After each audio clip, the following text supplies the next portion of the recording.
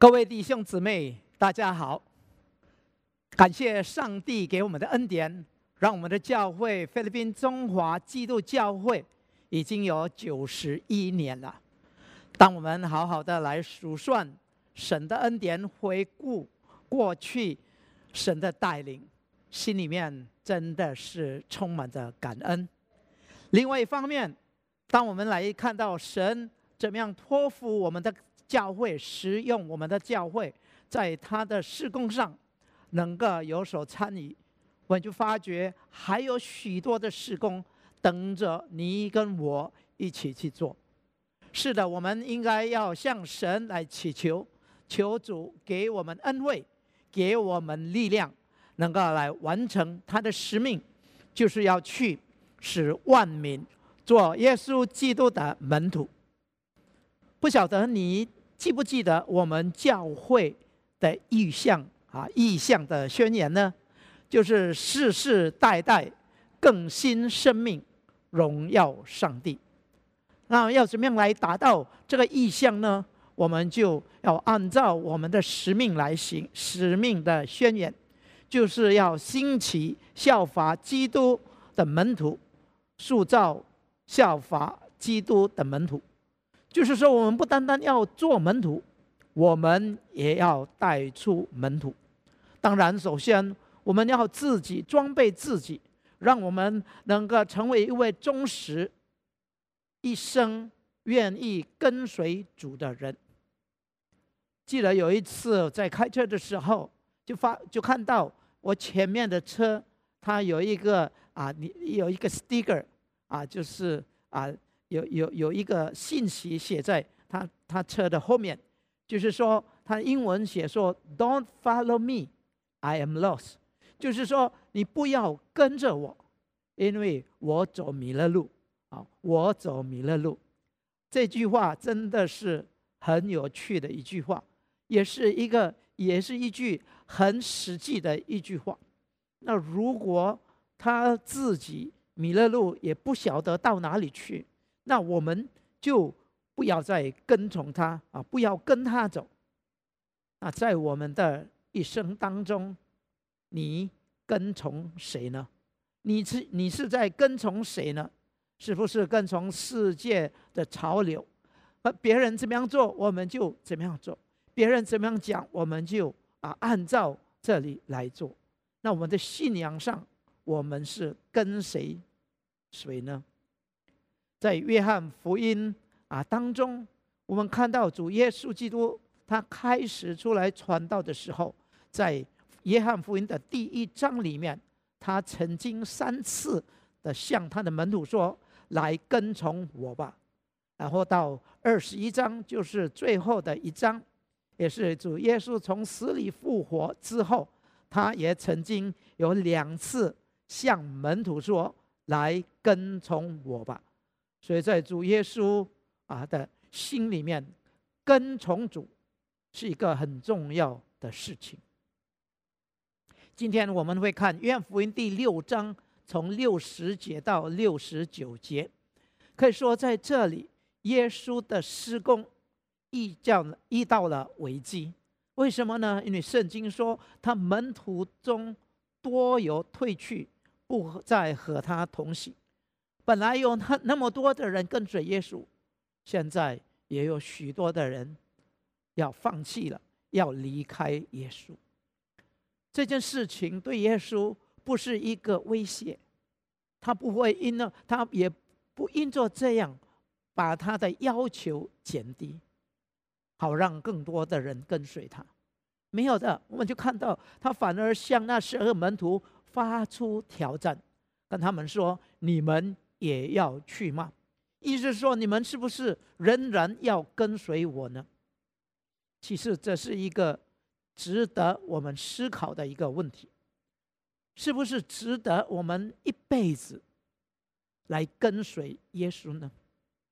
主耶稣要当时的门徒们来想清楚，来算一算，到底跟随主划得来还是划不来？是否愿意为主的缘故付上代价，与主同行呢？毕竟跟随主虽然不是一条艰难的道路，却是一条蒙福的道路。约翰福音第6章可以说是跟吃的、跟食物有关的啊，因为一开始的时候，就是从第1节到15节，就讲到耶稣用5饼2鱼喂饱了5000个人，这是身体上食物的需要。然后接下来他就离开那地方他跟门徒渡海到迦百农去。百姓呢看到的时候，众人就跟随他，就跑到迦百农去找耶稣。所以耶稣从22节到70节，就向这些会众来讲道所以可以说是一篇很长的言论。他讲到什么呢？在35节，耶稣说：“我就是生命的粮，到我这里来的必定不饿，信我的永远不渴。”他说他是从天上降下来生命的粮。到53节的时候，耶稣说：“我实实在在的告诉你们，你们若不吃人子的肉，不喝人子的血，就没有生命在你们里面。”他说讲的有许多话，让听众听完之后呢，就很反感，结果很多人就离开，不再跟从耶稣。我们一起来看这一段经文好不好？就是从60节到69节，60节到69节。圣经说，他的门徒中有好些人听见了，就说：“这话甚难，谁能听呢？”耶稣心里知道门徒为这话议论，就对他们说：“这话是叫你们厌弃吗？尚或你们看见人子升到他原来所在之处，怎么样呢？叫人活着的乃是灵，肉体是无益的。我对你们所说的话是灵，是生命，只是你们中间有不信的人。”耶稣从起头就知道谁不信他，谁要卖他。耶稣说：“所以我对你们说过，若不是蒙我父的恩赐，没有人能到我这里来。”从此他门徒中多有退去的，不再和他同行。耶稣就对那12个门徒说：“你们也要去吗？”西门彼得回答说：“主啊，你有永生之道，我们还归从谁呢？我们已经信了，又知道你是上帝的圣者。”让我们低头再做一次的祷告。亲爱的天父，我们感谢你，你将你宝贵的话语赏赐给我们。你的话是我们脚前的灯，是我们路上的光。借着你的话，我们能够明白你的心意，因为你的话语能够让我们灵命上得着饱足，因为你是生命的粮。让我们的心向你敞开，能够明白你的话语。与我们同在，奉耶稣基督的名，阿们。所以从这一段里面，我们要来看跟随耶稣，或是说门徒有3类型有3类型的门徒。我们一边来看的时候，我们一边来思想一个问题，就是耶稣，就是说你还跟从谁呢？你还跟从谁呢？我们来看这3类的门徒。第一类的门徒呢，我称之为半途离弃的门徒。半途离弃的门徒，在第60节，圣经说他的门徒中有好些人听见了，就说：“这话甚难，谁能听呢？”这话很难，谁能听呢？那在这里难的话，不是难以明白，而是说是讨厌的、令人反感的意思。也就是说，耶稣所讲的有一些话是不容易接受的，不容易接受的。那耶稣讲什么话让人不容易接受，甚至厌弃呢？一方面他说，你们要吃我的肉，喝我的血。当然对于犹太人来说，这是不可思议的事情。他们对食物、对吃什么很有讲究，因为神在旧约里面颁布了命令，或是十诫当中有一些规条，有一些律法，什么可以吃，什么什么不可以吃。当然血是不能吃的，人的肉更是不可能吃。可是耶稣却说，我的肉你们要吃，我的血你们要喝。到底耶稣的意思是什么？不是按照字义讲的。耶稣的意思是说，人必须要跟他有一个很密切的一个关系，就好像我们吃东西、喝东西的时候，我们吃喝进到我们的肚子里面然后成为我们身体上的一部分。所以耶稣的意思是说，我们要让耶稣进到我们的生命里面，成为生命的一部分。也就是说，当我们能够接受耶稣，相信他的时候，我们就得着生命。也就是说，要得救，只有相信耶稣。那这件事情他们就很难接受。其实现在的人也很多人不能够接受，他们就说，为什么要得救一定要信耶稣呢？难道没有别的办法吗？那我做很多的好事，这也可以让我进到天堂去。其实耶稣说不行，除非一个人吃他的肉，喝他的血，一个人能够接受他，跟他有生命的关系，就能够得到永生。那在第41节、42节，当犹太人因着耶稣说的一句话说，我是从天上降下来的粮，他们就私下议论他说，这不是约瑟的儿子耶稣吗？他的父母我们岂不认得吗？他如今怎么说我是从天上降下来的呢？是的，耶稣自称他是从天降下来的，意思是说他就是弥赛亚，他就是上帝。那如果他是弥赛亚，他是上帝，那么人应该要降服在耶稣的脚下。我们应该将主权交给耶稣，来跟随他，让耶稣在我们的生命里面做主。然后我们的生活一定要有改变，因为我们不再以自己的标准做我们行事为人的标准，应该要以上帝的方式，以上帝的标准来行事。那结果我们的生命要有所改变。那有的人听到这里的时候，他们不能接受，因为要改变要付上代价，他们却不肯，因为他们只有想从耶稣那里得到好处，从耶稣那里得到祝福。在当时的这些众人呢，他们就是想从耶稣身上得到免费的午餐，这个是最好的，为什么还要跟随他呢？所以他们就厌弃耶稣。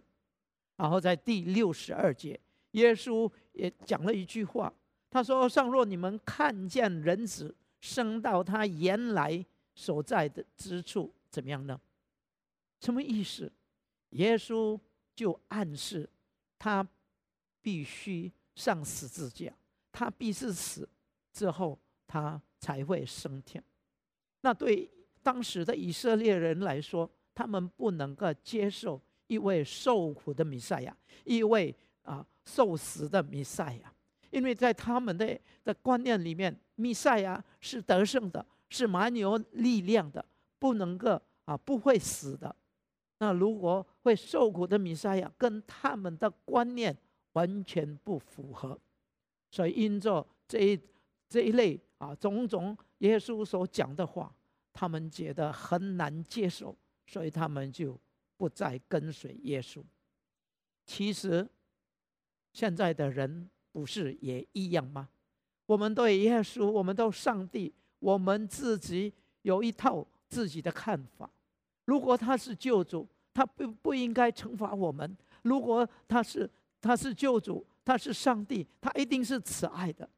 甚至有人跟我讲，他说：“你看我们现在这个疫情这个情况太严重的，那么多人得到病倒了，那么多人丧失生命。如果神是慈爱的神，如果神是大有权柄的神，他一定会阻止这一类的事情发生。因为这样，他们不愿意相信耶稣。为什么呢？因为他们不认识他。所以66节就说，从此他门徒中多有退去的，不再和他同行。所以第一类的门徒是那种我称他为半途离弃的门徒。你是不是属于这一类呢？是不是你自己，或者说你有认识的人，因着某种的原因，开始对主来摇动，甚至思想还想说可能要离开主，就是说不再跟从主，因为跟从主好像划不来。牧师在这里劝你，你要先思考你所信的到底是谁。很多时候因为我们不知道我们所信的，我们以自己的观念来认为我们的神应该是怎样，所以我们要来思想我们所信的是谁，我们所信的是什么，然后我们为什么要相信。当我们好好去思考这类问题的时候，我相信你就会如彼得说：“主啊，你有永生之道，我们还归从谁呢？”所以我们看到第一类型的门徒，就是那种半途离弃的门徒。第二类的门徒呢，我称他为虚有其表的门徒。虚有其表的门徒。70到71节，耶稣说：“我不是拣选了你们12个门徒吗？但你们中间有一个是魔鬼。”耶稣说这话是指着加勒人西门的儿子犹大说的，因他本是12个门徒里面的一个，后来要卖耶稣。这类的门徒就如加勒人犹大一样，他们是有名无实的门徒，他们有敬虔的外表，没有敬虔的实意。换句话说，他们没有基督的生命在他们的里面，因为他们一开始的时候，他们就不信。圣经耶稣也说，只是你们中间有不信的人。耶稣从起头就知道谁不信他，谁要卖他。我们看到犹大，耶稣拣选他，他有3年的时间跟耶稣在一起，他亲眼看到耶稣，亲耳听到耶稣所讲的话，所教导的，甚至他从耶稣的身上得到了很多神的祝福，甚至他跟其他的门徒也去做传福音的工作，他们去赶鬼，去医治医病，他服侍了神。那我问你一个问题，那既然犹大一开始没有信，所以他没有耶稣基督的生命在他里面，请问他去传福音的时候有人信吗？他去赶鬼的时候鬼有没有出来？他医病的时候病有没有得到痊愈呢？当你看圣经，虽然圣经没有很直接的讲，还是间接，我们都看到他还是有效的一个门徒，或是说他的侍奉是有功效的，因为病得医治，鬼被赶出来。可能你会问说，牧师，如果他真的没有信耶稣，他怎么样可以做这些事情呢？我们来看一节经文，你就可以明白。马太福音第7章21节到23节，这是耶稣亲自所讲的。他说：“凡称呼我主啊主啊的人，不能都进天国，唯独遵行我天父旨意的人才能进去。当那日，必有许多人对我说：主啊主啊，我们不是奉你的名传道，奉你的名赶鬼，奉你的名行许多的异能，就是行很多的神迹奇事。”23节就说：“我就明明的告诉他们说，我从来不认识你们，你们这些作恶的，离开我去吧。”原来我们外表上可以有很多的作为，但是如果内心里面根本没有信耶稣，没有接受耶稣，那我们就不能得救。所以有外表的敬虔，不代表里面有生命。犹大后来我们知道离开了耶稣，因为他背叛了耶稣。这就好像约翰一书第2章19节所讲的，他说：“讲到这些离开主的人，他们从我们中间出去，却不是属于我们的；若是属我们的，就必然仍旧与我们同在。他们出去，显明都不是属我们的。”是的，他们根本不属主，因为不信主。那可能这些人，他们在教会可能有侍奉，他们也受洗了，常常参加聚会，可能为主做了很多的事工。他们也认为我这样做应该是得救。但是当他没有真正的认识主，真正的相信主的时候，他所做的这一切都不算什么。圣经说，人要心里相信，口里要承认。承认什么呢？耶稣就是神的儿子，耶稣降世为人，要为我们的罪钉在十字架上。我们要承认我们自己是罪人，我们需要耶稣基督的拯救，我们要向他悔改认罪，然后接受耶稣到我们的生命里面，成为我们的救主，成为生命的主宰。跟耶稣建立的那一种关系的时候，我们才算是属于主的人。这是很重要的，我们的入门就是相信耶稣。在美国有一次有一赛棒球的冠军赛，所以这棒球的冠军赛，这两队他们比赛很激烈。到最后一局的时候呢，有一方已经胜了，另外一方他们必须得分。当他们得分的时候，他们就会上就会赢了。刚好那最后一局已经有2个人被淘汰了。我们都知道，在棒球，如果再一位被淘汰的话，他们就输掉了。可是呢，在第1垒、第2垒跟第3垒都已经有人站在那里，所以这位最后一个人这个站在那里，他拿他的棒，他就要打那个球。如果他能够把那个球打得很远的时候，让他们4个人都能够跑完，他们就得分，他们就得胜。当然对方他们要尽他们的力量阻止他们，所以我们会想象到那个气氛是那么的紧张，大家都很注意的来看。结果球一飞下来的时候这人就一打用力打就球呢就飞到很远的地方，可是还没有飞到外围去，所以对方一个人在很远的地方就接到那个球，接到那个球的时候，他就把球传过来。那其他的人呢？这边的呢，他们就尽快的来跑。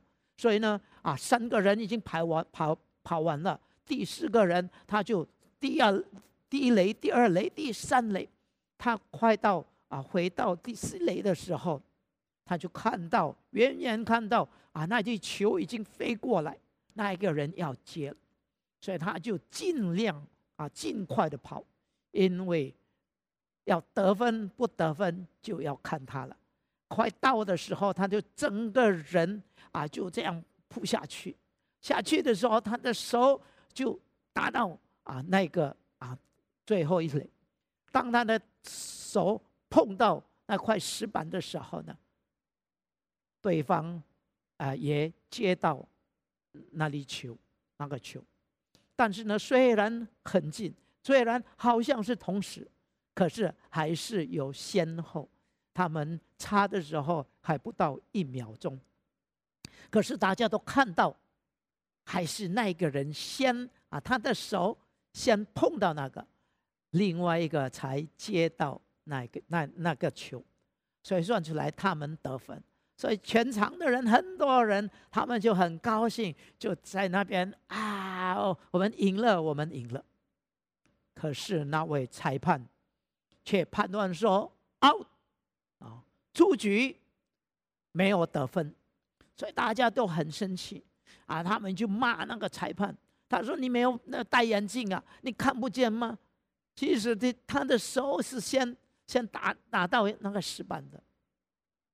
那这位裁判他就手就举起来，说：“你们安静。”他就请在第1垒的另外一位裁判过来，他说：“请你来解释一下。”原来他说在他在跑第1垒的时候，因为他跑得太快，所以他的脚根本没有踩到第1垒，差半寸差很近，可是他没有踩到。所以既然他没有踩到，虽然呢踩到第2垒、第3垒全部都踩到，可是他第1垒没有踩到，其他的都不算数。是的，我们信主也是一样，我们入门就是相信耶稣。如果没有跟耶稣没有那种生命的关系，我们有虔诚的外貌，仍然算不了什么。所以第2类的人就是虚有其表的门徒。第3就是叫做忠诚随主的门徒。我们以彼得来做代表。我们来看68到69节。西门彼得回答说：“主啊，你有永生之道，我们还归从谁呢？我们已经信了，又知道你是上帝的圣者。”是的，这批的门徒，他们知道他们所信的是什么。他们信了耶稣基督，他是上帝的圣者，他是上帝的儿子。不单单这样，他也知道耶稣来为要给他们生命，因为他有永生之道，并且这批门徒，他愿意为主的缘故有所付出，能够站立得住。虽然在他们的生涯当中，我们看到当时的门徒们，他们不是过一个完全的生活，他们还是有软弱，他们还是跌倒，但是他们有爱主的心，他们坚持到底，他们决定来跟随基督，至死不移，不退步。难道他们跟随主没有困难吗？有的。我们看到在使徒行传之后，他们因着信主的缘故受到逼迫，但是他们不放弃耶稣的教导，他们很多都不明白，但是虽然不明白，但是他们仍然接受，他们尽心竭力完成主给他们的使命。就是使万民成为主的门徒。后来我们看到他们为主来殉道，他们为主舍弃了生命。是的，他们忠诚来一心归向神，忠心到底，跟随了耶稣。耶稣所要求的门徒是这一类的门徒。其实耶稣不在乎有多少人跟随他，他不在乎数字，他只注重那些全心全意、忠诚跟随他的门徒。在三类的门徒里面，请问你是属于哪一类呢？请问你还归从谁呢？主耶稣是值得我们跟随的，因为他有永生之道。我们还归从谁呢？是的，跟随耶稣我们要付上代价，可是他应许要与我们同在，他应许赐给我们能力。但愿我们能够跟彼得一起来宣告说，我已经信了，又知道你是上帝的圣者。愿主帮助你跟我，让我们成为一位忠诚、全心全意跟随主耶稣的门徒。在结束的时候，我们来思想一下，从这一段经文里面，从这个信息里面，神向你讲什么话呢？你是属于哪一类的门徒呢？是半途离弃的门徒吗？虚有其表的门徒吗？还是忠诚随主的门徒？你愿意成为哪一类型的呢？那你是否有曾经想过要放弃了，不再跟从耶稣了？那后来是什么让你继续来跟随他？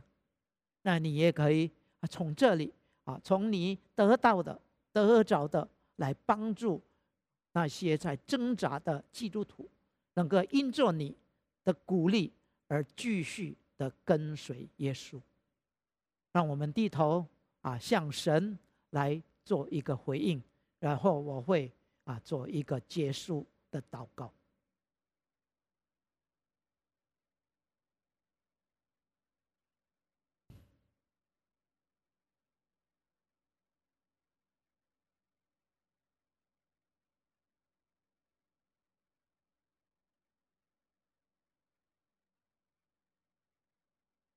亲爱的主耶稣，你是我们的救主，你为我们牺牲流血，舍弃你的生命，带给我们永生的盼望，因为你有永生之道。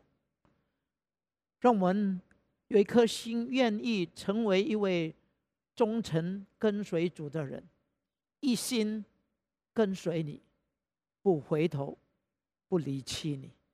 主啊，我们知道我们有软弱，求主你赐给我们力量，让我们愿意忠诚，让愿意完全的跟随你。主啊，因为你就是我们的圣者，我们还归从谁呢？